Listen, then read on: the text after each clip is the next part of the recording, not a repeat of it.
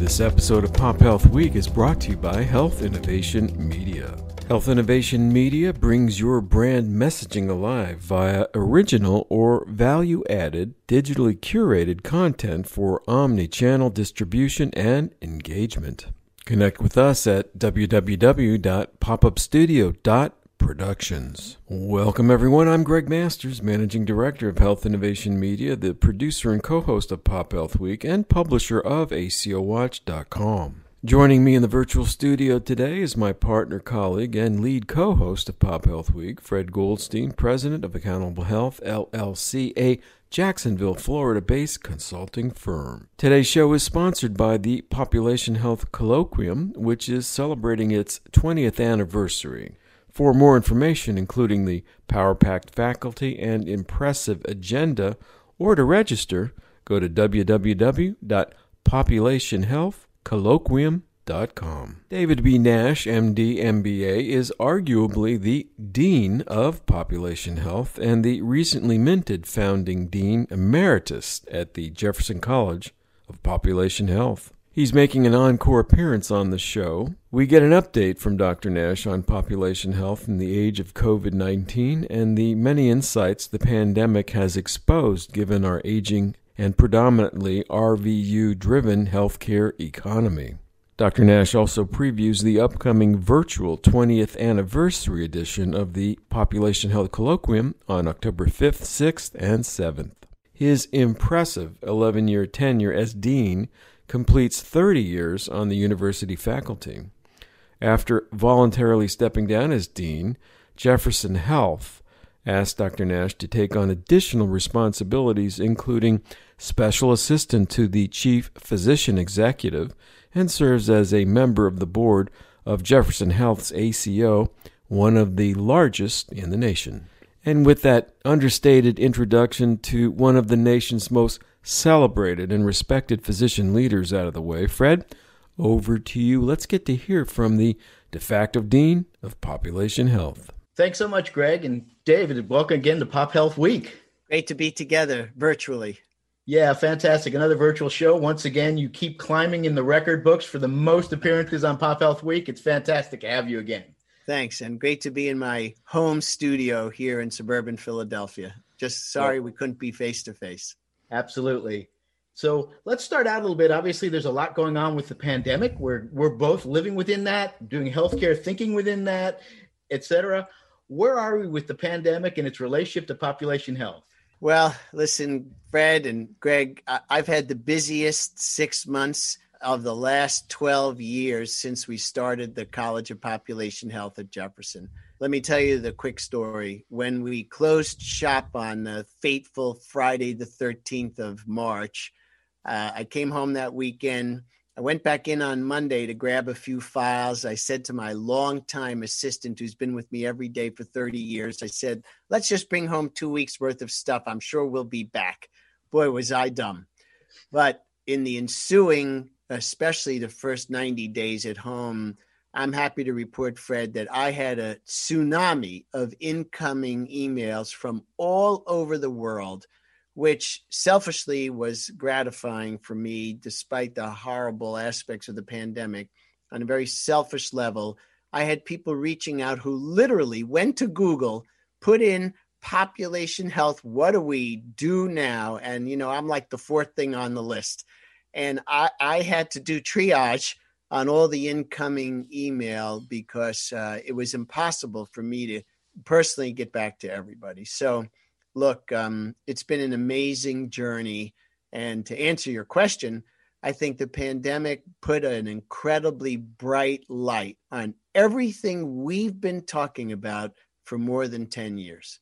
And stuff that people really didn't want to think about, most especially those pesky social determinants and the impact on healthcare and the going upstream to shut the faucet, all the things we've been talking about, even you and me together. In the last 5 months, the whole world has beaten a path to our front door. So it's been, on the one hand, horrible, and on the other hand, very gratifying.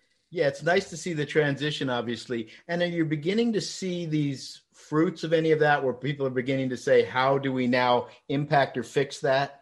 Yes, slowly. So let me give you a couple of examples. Certainly in the private sector, we've seen unbelievable interest and investment and venture capital, private equity money going into what I'll call the social determinant industry, right? And we're not going to name names here, but lots of new companies who are harnessing the various social service agencies and so on. So a renewed interest in those social determinants, certainly really important. On the quality and safety side, I think the notion of the incident command structure at every hospital, big and small, even across a monster like Jefferson Health, 14 hospitals, the incident command structure was really like a rebirth for performance improvement, right? Every day we're going to huddle. Every day we're going to send out a new practice guideline. Every day we're going to ask frontline workers, what could we be doing different and better? And, kudos to the leaders like at Jefferson, Dr. Jonathan Gleason, Dr. Bruce Meyer, our chief medical officer. Amazing what they were able to do when the platform is engulfed in flames. People are ready to change. So now can we continue to promote that? So one is the social determinants. Two is that incredible culture of incident command, which is really closing the feedback loop on a daily basis, adopting guidelines and standards and evidence-based practice, all the stuff we care about. And then the third big operational thing, no surprise to our listeners, is what I'll call, telehealth, digital health. We wound up that mechanism. We had a 5-year running head start because of Steve Klasko and Judd Hollander. We trained 1,000 practitioners to do telehealth, and we were doing tens of thousands of visits a month by April and May. Wow. Now, from my perspective, now is this going to be an enduring change? Can we get funding in the right direction? And most importantly, can we reach communities, especially communities of color, with this new technology? So I think the social determinants, I think incident command, I think telehealth, unbelievable amount of social change. So, David, one of the things you've been discussing for years is this no outcome, no income mantra. Wow. I think people are paying way more attention to that than ever before. The big challenge is going to be, will these value-based payments continue? Look, at this moment, roughly 25 to 30 cents of every Medicare dollar is connected to some measure of an outcome, right? We know that. You got to believe, no matter who wins the White House, that with all the federal spending and the deficit and getting us out of the pandemic disaster, anybody who's thinking clearly here, it's got to agree that the only way out of this mess is no outcome, no income. We're going to pay based on what you achieve. And building this bridge between health and health care, that's what population health is all about. We've been talking about this for 10 years. I'm tired of talking about it, but at least now I think people are paying much greater attention. So David, on the rest of this, we've also got this situation where this is clearly shown that those primary care practitioners who are capitated are doing well and going forward. Right. Do you see the hospitals recognizing that they can't just go back the same way to try to make up for the loss? Or Gosh, Fred, I am so glad you brought this up, because this is sort of the secret issue that nobody wants to talk about, right? So let's frame it up, and I'm going to be calm, cool, and collected in my explanation. But here is the truth. We know that the guys and gals in private fee-for-service practice, even in a group setting, on the RVU, hamster wheel, they got hammered because they were effectively closed down for 90 days. The folks in the capitated world, even in the global capitation world, they did great. And that represents, I think, the future of where we've got to go. And what's the evidence behind this? I think a couple of things. More money in Medicare at risk than ever before. That's the bellwether. And then if you look at the private market, the Oak Street going public, having an amazing IPO event, surprising the entire marketplace, That shows you that the smart private money is betting on this new primary care, largely capitated, largely care coordinated, Medicare Advantage model. That's where we've got to go. So again, the pandemic powered up the ability to get something like Oak Street out the door. And that's a representation of where primary care has to go. So let's go to this other leg of population health, which is our public health system. Wow. How do we integrate that? Are there things we can do better to bring that back into the ball game? Well, let's remember that on a national basis, our public health spending is under $200 per adult, right? I mean, it's a crime. And the public health system is always working behind the scenes, and it's successful when you don't know about it. Most people only bump into it when, there's a salmonella outbreak at your favorite delicatessen, right? And then, oh my God, then you hear all about the public health issue. So public health has been like a poor second cousin that never gets invited to Thanksgiving as it relates to the healthcare system. So we have to have a resurgence in funding, in the appropriate training, in the prestige that's associated with public health. You can trace the bifurcation to 1965 and the signing of the Medicare bill, right? Because that just took hospitals with rocket power, NIH with rocket power, and the public health community, was sort of crawling along just like a turtle. $275 per person. That's public health spending in the United States versus, $20,000 a year for a family to get healthcare coverage, right? I mean, it's a sin. And so, as we know in the quality community, every system is perfectly designed to achieve exactly the results it gets. Why was anybody so damn surprised when the public health system basically collapsed under the weight of the pandemic?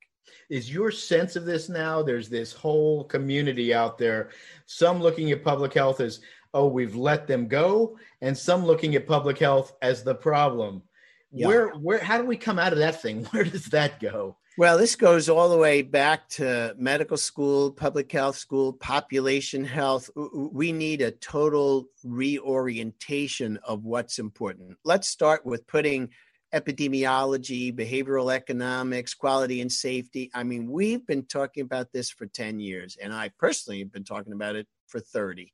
So let's get this into the medical school, nursing, pharmacy school colloquium and get it into the curriculum and teach all this stuff so that our practitioners understand these basic tenets. It's just amazing to me that we were caught literally with our pants down. Fred, for our amazing viewers and listeners, raise your hand if you think that the system that brought us to the edge of the abyss is the system that's going to take us safely into the future. It ain't going to work. So we got to build a new system. And I'm hoping that the pandemic and the bright light will help us to tackle the social determinants, the quality culture, the telehealth, and the new primary care models, just like we've been talking about. Mm-hmm. And David, do you think these medical schools that have gotten to these ultra hyper specialized approaches, we're going to just drill down where you're dealing almost with an individual cell? Yeah, it's not going to happen. It's going to happen. My money is on places, hopefully like Sidney Kimmel Medical College at Jefferson. Certainly, I'm privileged to be on the board of the Geisinger Commonwealth School of Medicine with an unbelievable class representing the largest number of first time in their family college graduates. That's who we need in medical school. How about the Bernard Tyson School of Medicine in California, the University of Houston's brand new medical school? This is where the action is. And those schools are going to build the doctor of the future, and she is going to kick ass and do it right. That sounds fantastic. And we've been very fortunate to have a number of those medical school deans on this show to talk about the really unique work they're doing and the way they're re-envisioning medical training. It's really fantastic to see it. Let's get to this other training opportunity, which is the Population Health Colloquium that's coming up in a few weeks. Right. So I'm super excited, Fred. Look, we were going to be in person in Philadelphia for our 20th anniversary, if you could believe it. I remember when we had 150 people on our campus at Jefferson in an auditorium. And then in 2019, we had 700 people at the beautiful Lowe's Hotel in downtown Philadelphia. So the 20th anniversary event is October 5, 6, and 7. It's all virtual. The platform is spectacular. There'll be some pre-recorded material. Then there'll be live interaction. The faculty are amazing. I mean, we've got Kavita Patel. We've got Will Schrank. We have Bobby Pearl. We have everybody you could think of who's been on television in the last 6 months. We've got them in person and virtually, ready to answer questions, ready to get into it. I mean, Karen DeSalvo from Google. I mean, you name it, we've got them. And I think they're excited about the opportunity to have even a broader audience and a broader impact. And boy, if there ever was a time to have a pop health meeting, now's the time. So I'm fired up about it. I wish we could be in person, but this will be the next best thing. And if you're just tuning in to Pop Health Week, our guest is Dr. David B. Nash, founding Dean Emeritus of the Jefferson College of Population Health and Principal Curator of the Population Health Colloquium, now celebrating its 20th anniversary. For more information, go to www.populationhealthcolloquium.com. And now for a personal invitation to the Colloquium by its co-chair. Hi, I'm Dr. David Nash, founding Dean Emeritus of the country's first College of Population Health on the campus of Jefferson University in Philadelphia. It is my distinct honor and privilege to invite you to the 20th anniversary of the Population Health Colloquium this year, October 5, 6, and 7, totally virtual event, but with a great opportunity for interaction with all of our faculty from across the country. Every sector, we've got the leading individuals, everybody you've seen on television in the last 5 months talking about the pandemic, their faculty at our event. So colleagues, I hope you'll join us October 5, 6, and 7, the Population Health Colloquium. That's the website. Go there right now to register, and I guarantee you're going to have a wonderful interactive opportunity to get totally up to speed on where our broken healthcare system has to go. Thanks so much for listening. See you virtually October 5, 6, and 7. Yeah, and I know that technologically it's a fantastic platform. Obviously, some of the speakers you talked about, and the focus has shifted a bit given where we are, right? It's going to be a little bit more on COVID and the coronavirus and population health, right? Yeah, I don't think we have to explain too much about what's population health for this event. I hope not. And it's not all COVID. It's certainly going to be what will a successful future look like? And, clearly the pandemic will be the platform that we're going to use. But it's everything we talked about. We've got the top telehealth people, the top new primary care models, the top social determinant companies are all coming. I mean, you name the sector, we've got one of the most or two of the most prominent representatives. And that's one of the things that's always stunned me around population health. When people say, who should be going to a population health conference or what does it impact? It impacts everybody. I don't care if you're a supplier, you're a vendor, you're a pharmaceutical manufacturer, you're a hospital person. Everybody is touched by population health. Well, thanks for saying that, Fred. I am asked that pretty frequently, should I go? So my current answer is, bring the whole family, right? Because this is going to affect everybody from the chief medical officer, of course, the total transition of the chief population health officer, which we first described almost 10 years ago in the Rita Numeroff survey. We certainly have a large number of information technology firms coming, some of the leading companies worldwide, Innovaccer, Philips. We've got the top managed care and health promotion company Humana as our partner, and of course we've got the college. So we're really excited. I'm grateful to our sponsors and to our university who hung in there with us and continued to support and fund the event. Yeah, and really, when you think about it, 20 years, what a congratulations to you, the folks at Jefferson, the conference people, everybody that's made this happen. And it's also an interesting conference for me always, because not only do you get the theoretical stuff or the academic stuff, which is great and abundant, but you get real world application stuff, which I always find fascinating. You bet. We're going to have all of the key leaders from every sector. I mean, that's the take home message. Mm-hmm. The hospital folks are there, the pharma folks, so really great. And where are we with the Hearst Health Prize and that? Well, I'm glad you brought that up too. So our colleagues at Hearst, from Greg Dorn on down, the entire team, we got the largest number of applications this year than ever before. And this is our 5th anniversary for Hearst Health, and they're committed going forward into the future. So we're going to have that component of the meeting live, and Greg Dorn and I are going to do our thing, and we're going to hold up that check. And I don't know who the winner is, even as the chair of the advisory group and all of the judges, I still don't know who the winner is. So we're looking forward to learning the 5th annual winner. It's been an amazing journey with our colleagues from Hearst Health, more important than ever before. And we're grateful for their ongoing commitment too. Can you give us, for the audience that hasn't heard about the Hearst Health Prize, maybe doesn't know a lot about it, sort of what it is, how you apply, what kinds of things happen with that, the review committee, there's a lot. Great. So thanks, Fred. Sure. So this is a national competition for an organization we want to recognize with $100,000 check, and there's a runner-up check as well now. But typically, these are not-for-profit organizations, delivery systems, unbelievable creative folks. And the goal is to show the national panel of judges that you've made the greatest impact on improving health, which is what, of course, population health and being the bridge between health and healthcare is all about.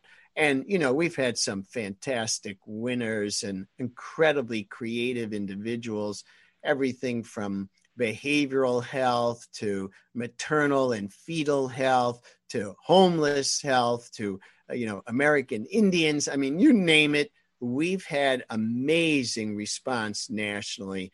And as I said, I'm grateful to the National Panel of Judges, a group of very prominent individuals. This has been a huge team effort with Hearst Health. And my partner is Dr. Greg Dorn, their senior most physician over all of Hearst Health. It's been an amazing partnership. So we're grateful to them. And as you said, these winners have really done something. This isn't just a rubber stamp. There's a real deep review process of their You and I have walked the floor together, Fred, and interviewed every one of the previous winners.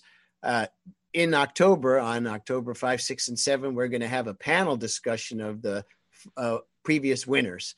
So they're going to be on stage with me virtually, answering questions, talking about their journey. And I hope for the first time ever, they're going to describe what they do with that $100,000, and can they, show us moving forward that they're going to continue their commitment to improving the health of the population.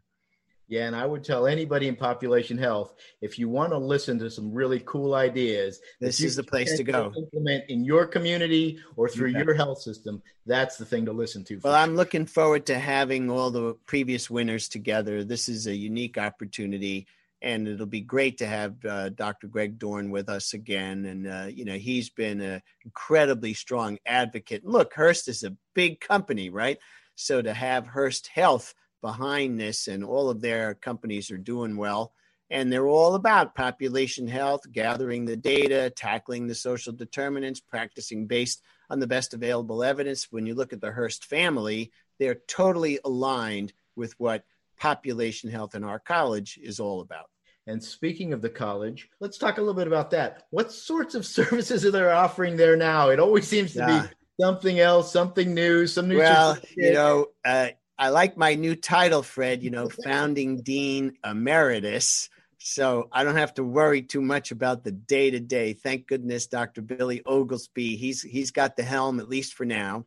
There is a national search. So if you want to be the dean moving forward, now's your time to get a hold of Spencer Stewart, who's running the national search for my successor. But yeah, we've got some new programs, mostly in population health, what we call pop health intelligence, pop health analytics, predictive analytics, augmented intelligence, all of that, health policy, quality and safety, and some new doctoral programs and really on the ground practical doctoral degrees. Even so, if you want to be in operations, you want to be in academics, we've got the pathway. And of course, it is all online. So we were way ahead making, we look pretty smart now making that tough decision 12 years ago when nobody wanted to be online. Turned out to be pretty smart. Thank goodness. It was mostly a lucky decision back then, but it turned out to be really prescient. And we've obviously siloed ourselves a bit because we have now multiple schools and colleges of population health. We have schools and colleges of public health. That's we have right. medical schools. We have the rest. Do you see that beginning in any sense to come together or more? Well, look, we've always said that public health was still the core of what population health is all about. And I still contend that that's true. But population health community looks a lot at the economics and the quality and safety and the information technology. Mm-hmm. Core public health really still doesn't focus on those issues, but we welcome them into the broader family. There's room for everybody. Look, we're going to need on a national level more people in our field than ever before. And our application pool is reflective of what's going on across the country, mainly that young people want to be a part of the solution instead of an ongoing part of the damn problem. So our College of Pop Health and most schools of public health are seeing a resurgence in the number of applications. Yeah, if anything woke people up to public health and population health. I don't have to explain this every day like I did for years, right. Even on our own campus. David, decades, but maybe now the flowers are blooming. I hope so. It's really and I appreciate all your help in getting the word out to the population. Well, thanks so much, Greg, and I really appreciate that. And any final thoughts you have around go forward for population health, where it moves next or grows next? Sure. Well, I'll tell you what I tell our new fellows and some of our incoming students, many of whom are mid-career people. These are not, they didn't just fall off the truck. So look, what could be more important right now, right, than helping our broken system to pay attention to what really matters? And what really matters is preparing to get healthier. And no matter what happens then with a second surge or another pandemic, let's tackle all the issues of equity and let's go upstream and shut that faucet. And let's teach this stuff in the curriculum of all the health profession schools. I can't think of a career that's more important now than population health. So I'm sorry that it took a pandemic to make it front page news. But on the other hand, I think our time has come, and I'm just grateful that I'm still around to be a part of it. Well, that's fantastic. Thanks again, David, for joining us.